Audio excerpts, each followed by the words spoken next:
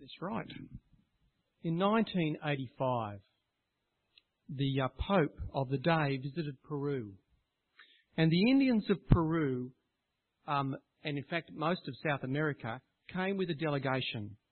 And they went to the Pope and they asked the Pope to take back his Bible. They said, for 5 centuries, it has neither given them love, nor peace, nor justice. Take back your Bible. 20 years ago, CMS, the Church Missionary Society, started sending missionaries to Chile in South America to start teaching pastors the Bible in a way that they hadn't understood it before.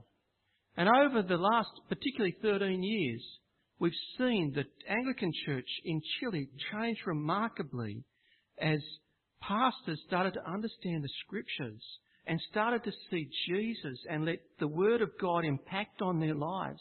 And churches started to be planted in areas they weren't before.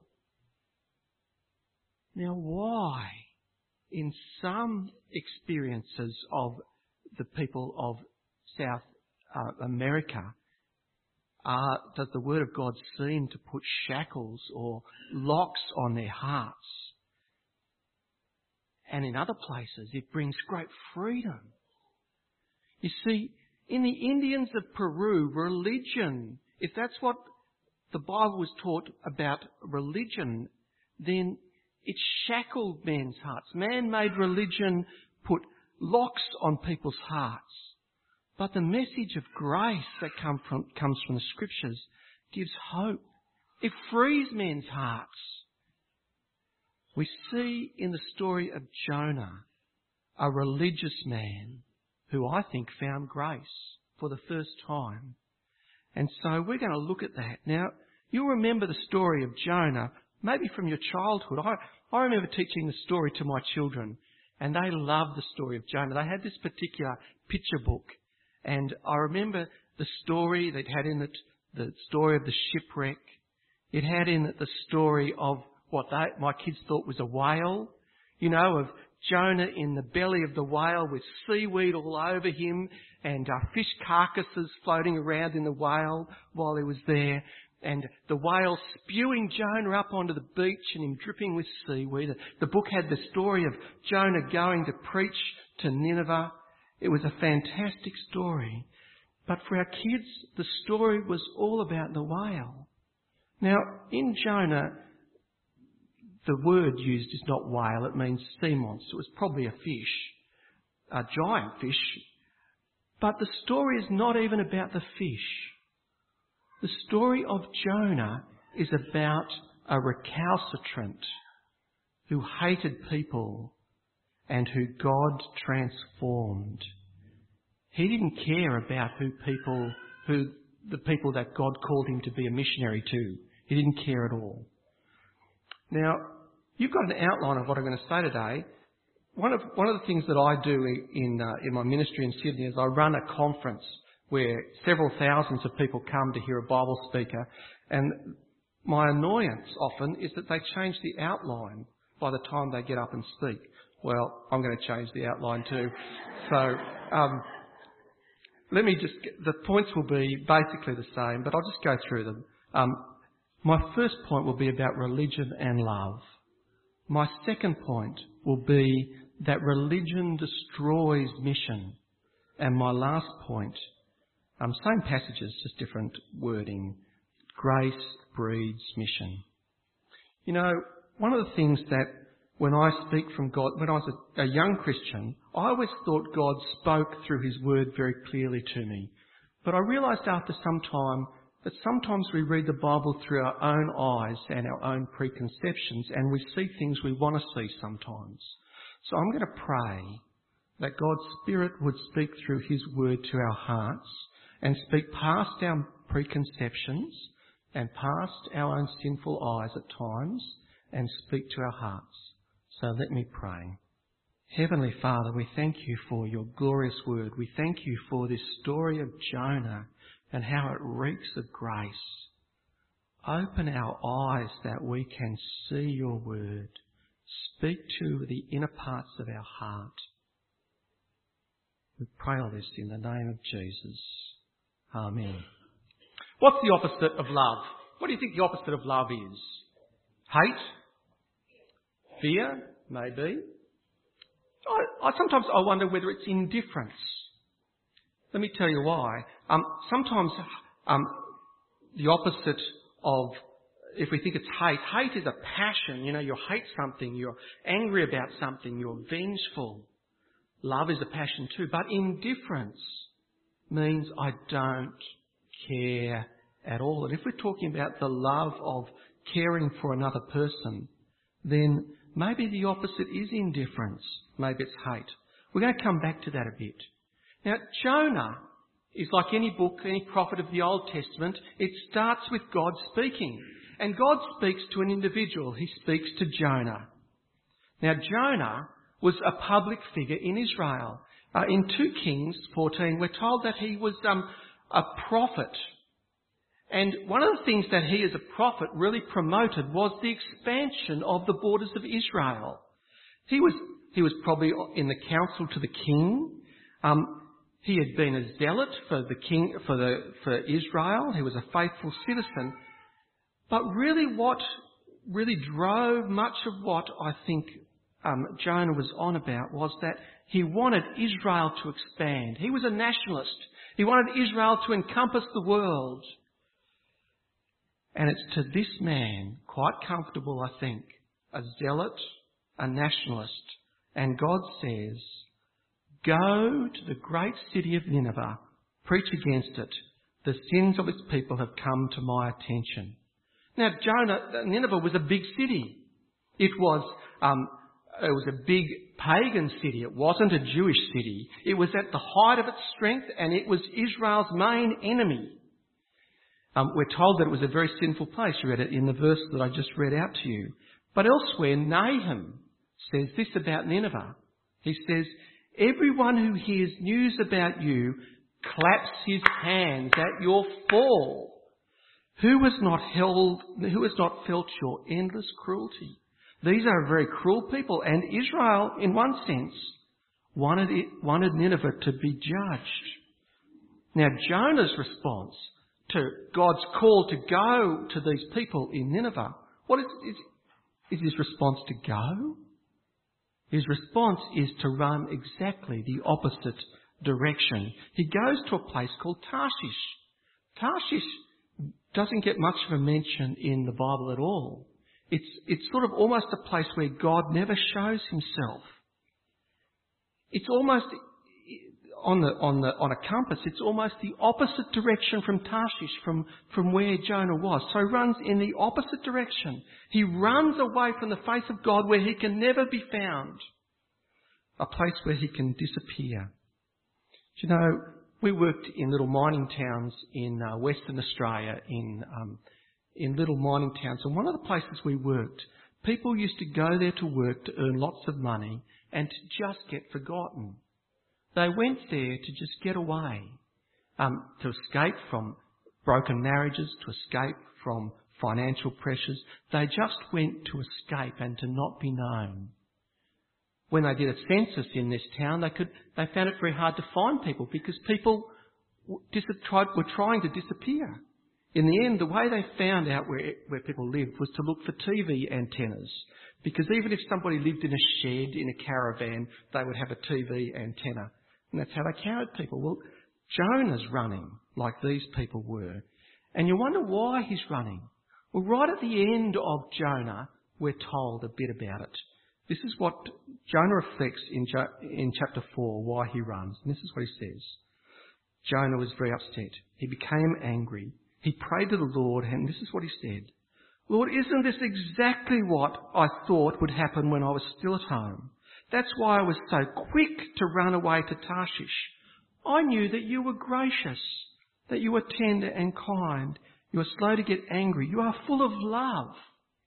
You are a God who takes pity on people. You don't want to destroy them. Jonah ran, not because his mission to Nineveh would be a success, but he ran not because his mission would be a failure, but he ran because his mission would be a success. He didn't want the Ninevites to know God. He wanted God to wipe the Ninevites off the face of the earth. I wonder whether you've ever felt that way. Have you ever felt these people are so bad that I just want God to judge them?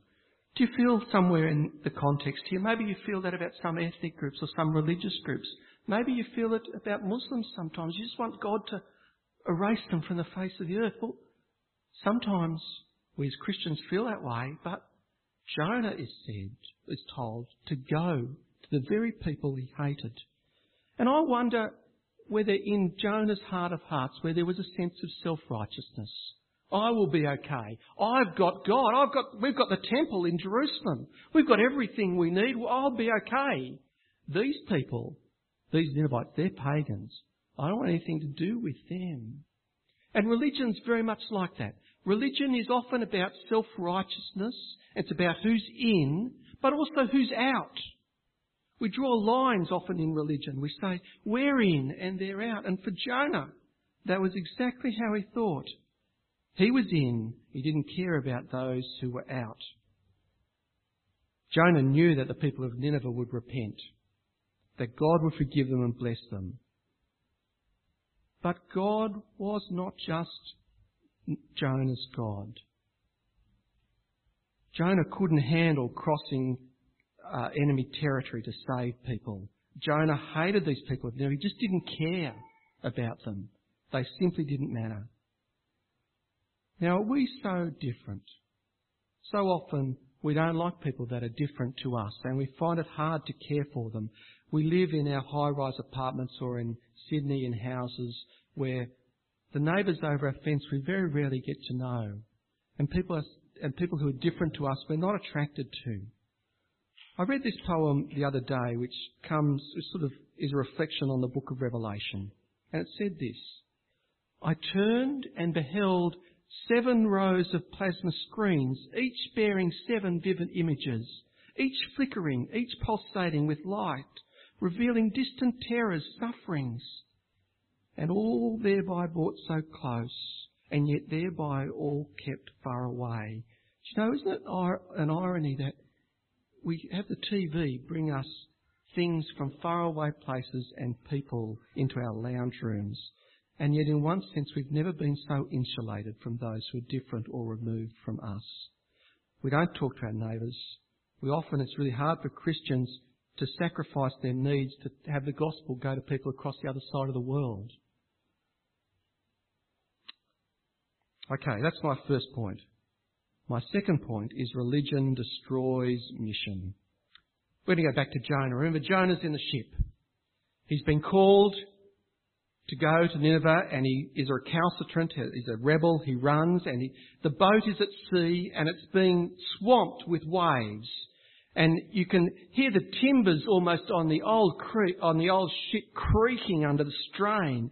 And the pagans, the heathens who don't know God, the villains according to the Jews, well, they resort to SOS prayers. They pray, all is lost, to prayer, all is lost. And they throw over the cargo. They try to do what they can. And the captain goes down to the deck, and while they're panicking up on deck, Jonah is fast asleep. Fast asleep. And the captain hollers, get up and call on your God. You see, for the captain, he wants to get out of the situation as quickly as he can. So he wants to tap into every divine possibility. He wants to pray to every God to hope that one will save him. He realises that he's not the master of the storm. And so he wants to find somebody who is. Now, in India, I once caught a taxi. And as I caught the taxi, on the front of the taxi were a whole bunch of gods, a whole bunch of Hindu gods, and there was a Mother Mary, and there was a Jesus. And if you've driven in India, you know why they have all those gods in front of them, because driving in India is very dangerous. And so they wanted to make sure he doesn't have a crash. He wanted to have all these gods protect him. And That's really what these sailors are doing. They are calling out. They want a God to protect them. The sailors are grasping at straws. But my big question is, why is Jonah not praying? He doesn't pray at this point. He only prays when he's at death's door. Surely he knows there's a problem. He's berated, he's bombarded by questions from the sailors. And this is what he says. He says, I am a Hebrew. I worship the Lord. He is the God of heaven. He made the sea and the land. And this terrified the sailors. What Jonah is saying is the God I worship is the God of all the universe. He is the ultimate source of power, the ultimate source of authority. And this is the God Jonah is running from. I want to just ask a little few things that are going on here at the deeper level. With the seamen, they are they're trying to tap into what they know of God, and they're trying to cash in all sorts of eternity. If you go to Africa, even in the Christian church, and somebody gets sick, often people will go back to the shaman or the witch doctor to try and get a solution to their problem. Somehow the grace of God or their understanding of God hasn't built it to that deep level. And here the sailors are trying to figure out, in their terror, they're trying to find out. But at least two things. At least they reach out to God. And the other interesting thing about the sailors is that they try not to throw Jonah over. They don't want to see Jonah drown. They do care for Jonah. So they do care and they do search out for God. What about Jonah? Jonah doesn't care. Doesn't seem to care an iota. Sorry, it doesn't, a little bit. And he also doesn't reach out to God. He doesn't pray. Why? I used to think he was depressed. He was depressed in this ship. But maybe it's just that he thought he was going to be okay. He was the Jew. He was God's prophet. He would be okay. But he does nothing. So what happens? They throw him over the ship. The sailors reach out, try to save Jonah, don't want to throw him out. But in the end, they have to throw him out. And I think we see a picture of these two types of people in some parts of the Gospels. You see, Jesus tells a parable. He tells a parable like this. He tells a parable about two men who go up to the temple to pray. One is a Pharisee. He's a very religious man, probably a bit like an Anglican priest like me. Very religious man, probably thought very holy, a bit like Jonah. And the other was a tax collector, the worst of sinners. And the Pharisee stands up and prays about himself, God, I thank you that I'm not like other men, like robbers, like evildoers, like adulterers, or even like this tax collector. I fast twice a week and give a tenth of all I get. He's a very religious man. I wonder whether Jonah is a bit like him. Jonah thinks he's going to be okay. God will protect him. The tax collector, however, stood at a distance. He could not even look to heaven, but he beat his breast. He said, God, have mercy on me. And I think we see some of the pagan seamen in there. They do reach out for God. But it's interesting that Jesus makes a verdict about this tax collector and this Pharisee. And he says this, I tell you the truth, that this man, the tax collector, went home justified before God. For whoever who exalts himself will be humbled, and he who humbles himself will be exalted. You see, if you are self-righteous and religious and you think you are okay, then it destroys mission. It absolutely destroys any sense of mission because you are no longer interested in people who aren't like you. You don't care about them, and you don't necessarily want them to join the club that you're in. So religion, I think, destroys mission. But Jonah, my last point, grace breeds mission. Jonah's thrown over. Maybe he didn't maybe he didn't think he was going to get thrown over, but he's thrown over. The ship is saved. And Jonah sinks down, down, down, deep down. And we have this amazing prayer. It's actually really poetic in chapter 2. It's so emotive. I'm going to read from the Message translation because it takes some liberties, but I think it's really helpful to catch the prayer. Jonah's in the belly of the whale, and this is the prayer that he prays, and you get a feel for where his heart went. He says, "In deep, deep trouble I prayed to God. He answered me. Out from the belly of the grave I cried, 'Help!' You heard my cry. You threw me into the ocean's depths, into a watery grave. The ocean waves, the open breakers crashed over me. I said, I've been thrown away, thrown out of your sight. I will never again lay eyes on your holy temple. The ocean gripped me by the throat." You can feel him almost choking, almost drowning. "The abyss grabbed me and held me tight. My head was tangled in seaweed. At the bottom of the sea where the oceans take root, I was as far down as a body can go. And the gates of hell or Hades were slamming shut behind me forever." Does he die at this point? Some commentators will say at this point Jonah did die, that he drowned at this point. But then we read next, "You, God, you pulled me up out of the grave alive. Oh my God, when my life was slipping away, I remembered, God. My prayer got through to you, made it all the way to your holy temple. Those who worship hollow gods walk away from their only true love. But I am worshipping you, God, calling out in thanksgiving. And I'll do what I promised I'd do.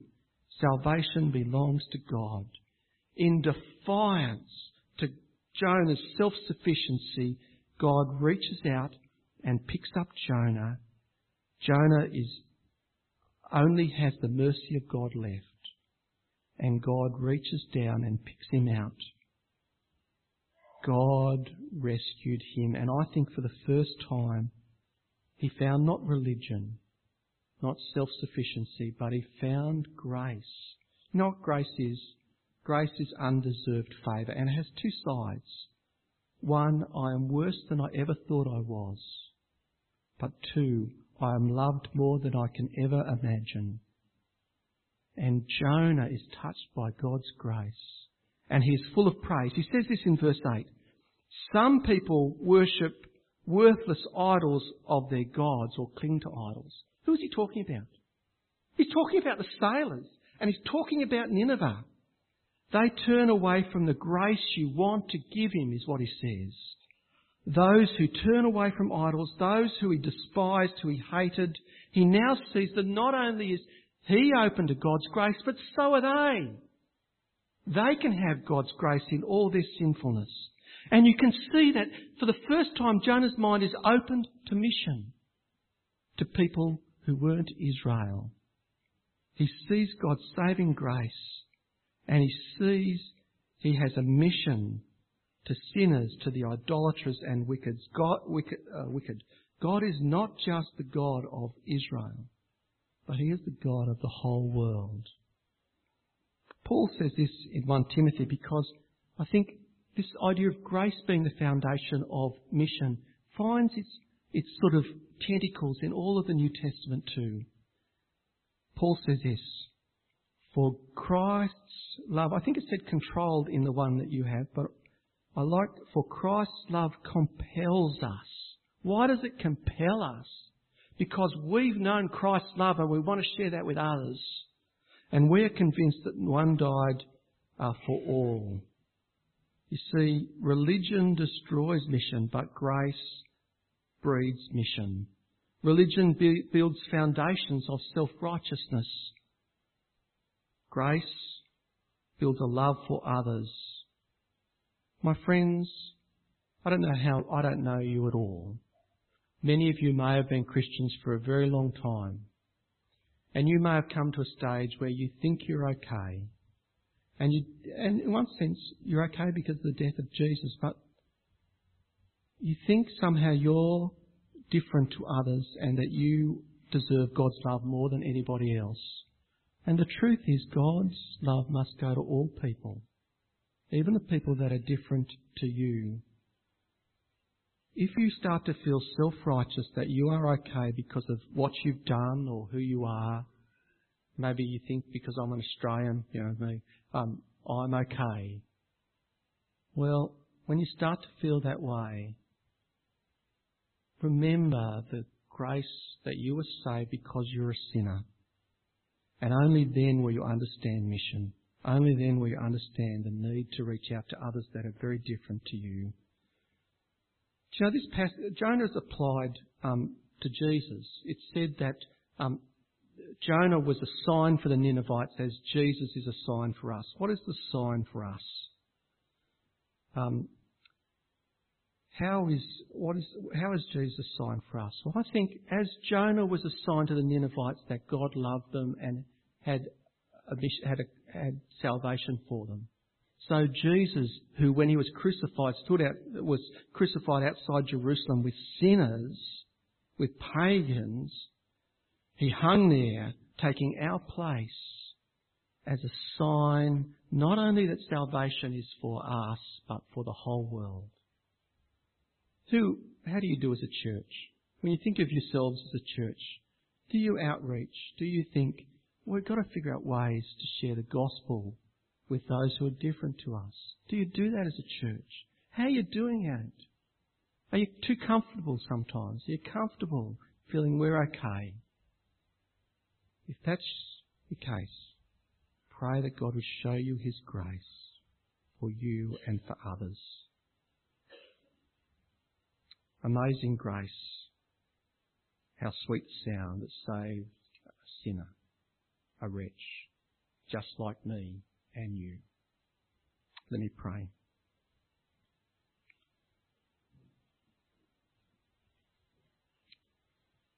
Heavenly Father, sometimes we're tempted to take it all, your death, the death of the Lord Jesus, far too for granted. Father, remind us of your great grace. Help us to continue to see that amazing grace and help it to transform the very depths of our hearts. And we pray that you would give us a burden for the lost, even the lost that we have written off, that we've thought are unreachable. Father, we pray that you'd work through this church to see your grace go beyond its walls, to encompass all of KL and to have an effect in the whole world. In the name of Jesus we pray. Amen.